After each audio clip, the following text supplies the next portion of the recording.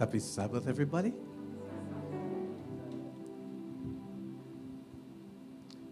What a privilege. What a privilege it is for us to see the last Sabbath of 2020. What a year it has been. What will 2021 bring? We do not know. But we can rejoice in the prophecies of Daniel and Revelation. What is amazing me about God, as we study deeply into those chapters, into those books, how accurately God's prophecies have been fulfilled. Amen. God is amazing. What is left to be fulfilled is the coming of the Lord. We are down in the toe of the image. And there are one or two things to happen, and it says those last things will be rapid ones. Yes. So the only thing we can look forward to is the coming of the Lord. Amen. And just as the prophecies of the past have been fulfilled, I can guarantee you that the coming of the Lord will be fulfilled. Amen. And not too far away. And so today is a day of thanksgiving, a day of reflection, a day of praise to the Lord, the God who has taken us through. Yes, the days ahead is going to be more challenging because God is going to be creaming out. You've got to have good backbone to go through what is coming. Your backbone is your total dependence on God. And so that as I listen to all the testimonies of thanksgiving and praise, and I can say thank you to God also that as we look back, my wife, she stuck with me for 48 years. That's a long time to take pressure from this. And she loved me for it in spite of it. I'm thankful to God for her that we have spent 48 years. It's a long time. It looked like yesterday, but it's quite a while. Every time I look back, I say, hey, you mean it's so long? Thank God I don't know what the future holds, but I know the God who holds the future. Amen. Let's bow our heads as we pray. Father, we come to Thee. These are precious moments. Special moments for your word to be magnified in the hearts of your people, to bind us and to draw us closer to you. Speak now, Lord, as we wait upon you, in Jesus' name. I want us to spend a few moments looking at a young woman. She lived in Bethany. She must have been a very attractive young girl. You know, she to me, I'm seeing her, she was smooth, she was courteous, she was attractive, and very kind and loving, very, very caring woman she was. As a young girl, growing up in this home, she had lost her parents at an early age. And so these three siblings lived together. Her uncle was the one who helped to support them throughout their challenging moments. Unfortunately, the uncle got attracted to her and really messed up her life. So that I can see a young girl with an inner hunger for somebody to love her the way that she's supposed to be loved. She looked forward because the parents were not there to help her through these challenging moments in her life. And she confidently turned to this uncle who was so caring and so ministering to them that, again, she was driven down the wrong pathway. A life of frustration, indeed it was. Used, abused, and then refused. As a result, as her leaving home, she went away into the village to make a life for herself. She became a prostitute. In the process, in getting entangled with so many different negative aspects of her life, she became demon-possessed. What a life. What an experience. I can imagine at times she must have been in a little corner with herself, asking God, why me? Lord, is life worth living anymore? Did beauty matter? Did it pay to be beautiful and to be caring and to be loving? Then one day, she met a man. I said she met a man. He was different. He was very kind. He was very caring and considerate. And as though he was reading her innermost thoughts as he interacted with her. He seemed to be bringing out the best in her. Never. She had been with many men, but never one like this. She had great expectation. Even at times she was a little bit hesitant because she accustomed putting that faith and confidence. This one who had been telling her so many nice things and always making her great promises and then just turned his back upon her. And she was a little hesitant at first when she saw and she said, another one again? But the longer she spent in his presence is the more she recognized that he was so different from all the other men she ever met before. Never a man treated her with such great respect. Never a man before was interested in her well-being without wanting something in return. Never a man was able to lift the burdens of her life and to set her free. And Mary responded to his kindness, yielded to his love, and was transformed by his grace. It was the first time in her life she felt the peace that she never experienced in her journey. A sense of a new beginning in her life, this journey as a young woman. Mary found that her life, she owed her entire life to this man. It was not a love that had it wasn't a love, that love of immorality. It wasn't a love that she felt to give her body for. The other men wanted that, and she gave them. But this was a love that was deep. This was a love that was transforming. This was a love that was elevating. This was a love that was different. Have you met that man yet? I met him some years ago. And really, I chose never to leave him. In fact, he chose never to leave me. Oh, Christian friends, I'm saying that this was a type of love that was different from all the others that she had met.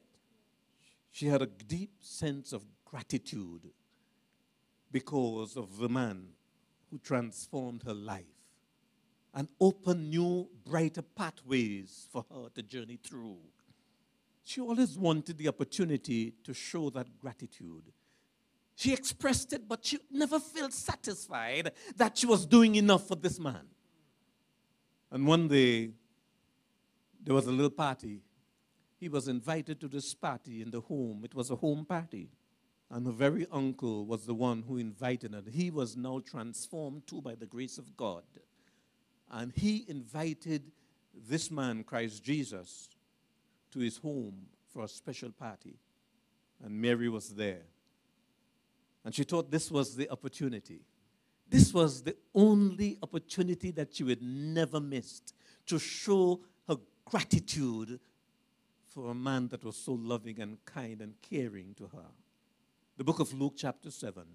And I read verses 37 and 38. It says, and behold, a woman in the city, which was a sinner. Who she was? Did that exclude any one of us? Could any one of us claim not to be? So that the moment the descriptive word that was used to define this woman, it resonates with you and with me. It represents us, a woman who was a sinner. When she knew that Jesus sat at the table in the Pharisee's house, she knew where he was, and she was determined to find him. She brought an alabaster box of fragrant oil. Because of the type of life that she lived, and because she'd never, in back there, women hardly ever worked. They couldn't work. In fact, the society did not allow them to work, to earn something for themselves, so that their best job could have been what she did at the time, to gain a few dollars for herself. Remember, she left home because she couldn't continue to see what was happening to her in the presence of.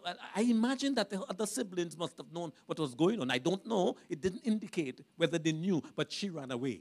And therefore, survival, the last few pennies she had, she mustered enough to buy this most expensive perfume that she thought would have been the best gift to give to this great lover in her life.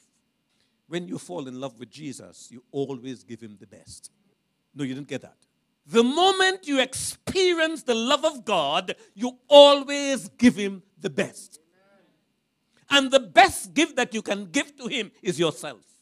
And once he have you, everything else is his. And so Mary, in order to demonstrate publicly, And I want you to look carefully at this story. She said, look, they had built an alabaster box of ointment and stood at his feet behind him weeping. Reflect for a moment. Why was she weeping?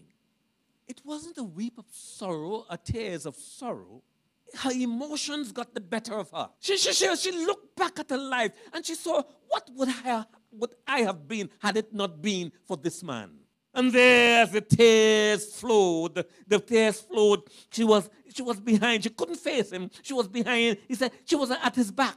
She stood at his feet, behind him, weeping, and began to wash his feet with her tears and wipe them with the hair of her head. Where was that? Where was this taking place? It was a party, isn't it? And she anointed, he said, anointed them with the fragrant oil. She anointed his feet with the fragrant oils. The tears of gratitude. She was at death's door. You remember that? And he rescued her. You remember that? The men, back there, the society, the men could do anything and get away with it. And the woman attempted the same thing and they would have been stoned to death. And here it was, she was about to be stoned to death. Remember that? And this man saved her. This man gave her another lease on life. She remembered that. So that there as she anointed his feet, she said, look, man, this is the man who gave me another lease, another reason for living.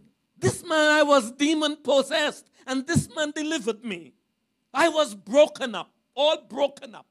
This man mended me. I was bearing the burden of guilt. I felt my life was going downstream from one man to another, from one brothel to another, from one place of darkness to another. And this man opened up a bright pathway for me. And I'm glad, I'm rejoicing over the fact that he has transformed my life. I was depressed, without hope. And he brought me hope and assurance. What a friend we have in Jesus. All our sins and grief to bear. What a privilege to carry everything to God in prayer. While the sinner, the world she knew only have one way of expressing thanks for deeds done. In that world of her youthfulness, in that world where she was still energetic and vibrant, there was only one way she could have expressed thankfulness for those who she thought were kind to her. But with Jesus' transforming grace, a heart of gratitude was expressed differently. Deep within, her emotions flow, willing to give the best to her master, willing to give the best to her Savior, unashamed to openly proclaim him as the man in her life, unashamed to be the kind of person to tell the world about him. Here is a man that have taught me so much. Here is a man that have made a difference. Here is a man that is worthy of my life, of my love, of my emotions, of everything that I have. Her heart was filled with thankfulness. How thankful are we to God for the salvation he made available to us? How much do we appreciate all that God has done for us over the years that he has allowed us to live upon the earth? How do we express these thanksgiving, these hearts of gratitude? How excited are we about God and what he has done and what he will continue to do for us? I discovered that Jesus delights in the gratitude of his people. You read through the book of Psalms and you can see where the psalmist continuously talk about praising God.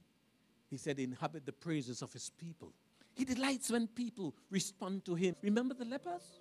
10 of them, and only one who was considered to be an outcast, who was a Samaritan, who was not a non-Jew. And the one Christ recognized, this one man who did not even understand or were not even taught all the things about the way of salvation. And he wasn't a good 7 days. But this one man returned to give thanks because he was cleansed from his leprosy.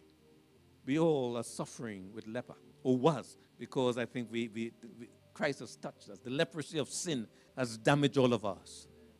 And we can look back with thankfulness that God has touched our lives. He has cleansed our souls. He has put us on a new pathway, and it gives us, therefore, an attitude of gratitude towards him. What a fitting way to end the year, a Sabbath of thanksgiving to God. And more so in the environment in now which we are existing. Everybody playing mass. It wasn't, illegal to walk into any of the government or even public places wearing a mask. You know that? That was once illegal. You know that? In fact, they don't even want you to wear a cap in some certain places, a hat. Now it becomes illegal not to wear it. What a world has changed. What a transformation has taken place in the world. And there are changes yet to come. The norms will no longer be the norms. There are things that will happen that will cause us only to recognize that the only way we will survive is total dependence on God. I don't want you to miss that. It's coming. Psalm 92, I read from verse 1 until verse 5, it says, "It is good to give thanks to the Lord." It is what? It is good to give thanks to the Lord and to sing praises to the Most High. While we are muffled, I think COVID had a special attack for the church, But God never lost it. You can't beat God. He takes even the activity of the adversary and turn it to his glory. I am very convinced that it was intended by the adversary to shut down the church, to strangle the people of God, and because he knows that he has but a short time, he will do anything to prevent this final message, to go to the world, to save the world. And God said, yes, I was waiting for him. Now that he has done it, the gospel will go to the entire world in a jiffy. The technology will have brought in an experience that the gospel of the kingdom will be preached in all the world for a witness, that which must happen before the end comes. God has never lost a battle. He would never lose a battle. And when he allows the adversary to do what he wants to do, he has the plan well structured. He knows that let him go ahead, it's okay. My name would be exalted and magnified. So he said, it is a good thing to give thanks to the Lord and to sing praises to the Most High. Verse 2 says, it is good to tell him of your love in the morning and confirm your loyalty to him at night. Make time for God every day. You're waking every moment you wake up in the morning. The first thing and the most important thing to you should be giving thanks and praise to God. Before you retire for the night, make sure that you give God thanks for the day. Make it a practice. It's like you're eating for survival. Your spiritual body needs it. Feed on God morning, noon, and night. Every morning, make sure. Don't leave home without making sure you allow God to take charge of the day's activity. It's a good thing to tell him of your love in the morning and confirm your loyalty to him at night. It is good to praise the Lord with musical instruments, the lute and the harp and the melodious lyre. None of us have the gift of playing musical instruments, but I'm sure all of us have vocal voices. Some of us could sing when the key may start in A and you may start it in Z, but you can still make a joyful noise. You have hands that you can clap, isn't it? So even if I cannot play a musical instrument, he has given me an instrument that I can make some music with, isn't it? I can tap my feet and I can clap my hands and make sure that I give praises to God. God delights in the praises of his people. Whatever he has blessed you with, use it to glorify his name. Let me continue verse 5. He said, "Oh Lord, what great things you do and how deep are your thoughts. The fool doesn't see the obvious hand of God in things, neither do those who are spiritually blind." Don't be a fool and become spiritually blind to the blessings of God. Are you hearing me? Are you understanding what God is saying? Let me read that verse again. Let me read it again. I'm reading verse 6 of Psalms 92. He said, "The fool does not see the obvious hand of God in things, neither do those who are spiritually blind." If for some reason that you have not yet grown to appreciate all that God has done for you, make that your special prayer. Lord, give me a heart of gratitude, an attitude of gratitude. Teach me, give me eyes to behold your beauty. Give me eyes to understand your goodness. Help me to see day by day what you are doing in my life and the life of those around me and the life of others who I have a daily come into contact with, so that I can praise you morning, noon, and night. This young woman, she had a permanent heart of gratitude to God. Mary took every opportunity to sit and learn at the feet of Jesus. It was Mary who anointed the head of Jesus with the most expensive perfume. In fact, Christ said, she did something special. She was preparing me for my trial and my burial that others couldn't see. And Mary, she washed the feet of Jesus with her tears and wiped them with her hair. It was Mary, when the disciples forsook him and fled, it was Mary who stood with Jesus right through his trials. She never moved.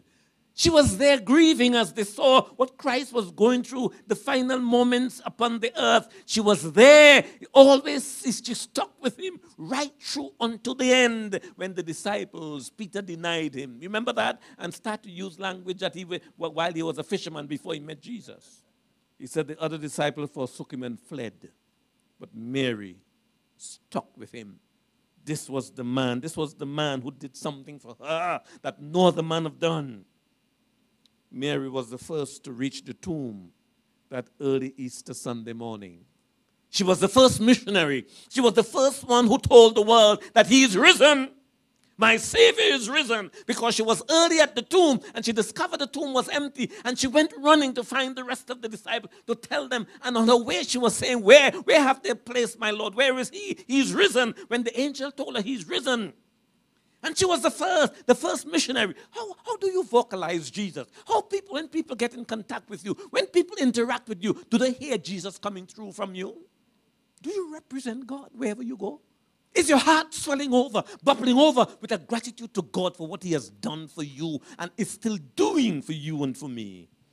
Mary was now prepared to spend the rest of her life glorifying this God she loved so dearly.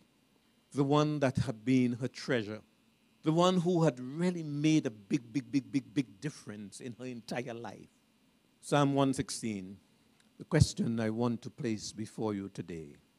Psalm 116, and I'm reading verse 12. Open your Bibles. Look at it. I want you to meditate upon those words. What verse 12 says. Did you hear it?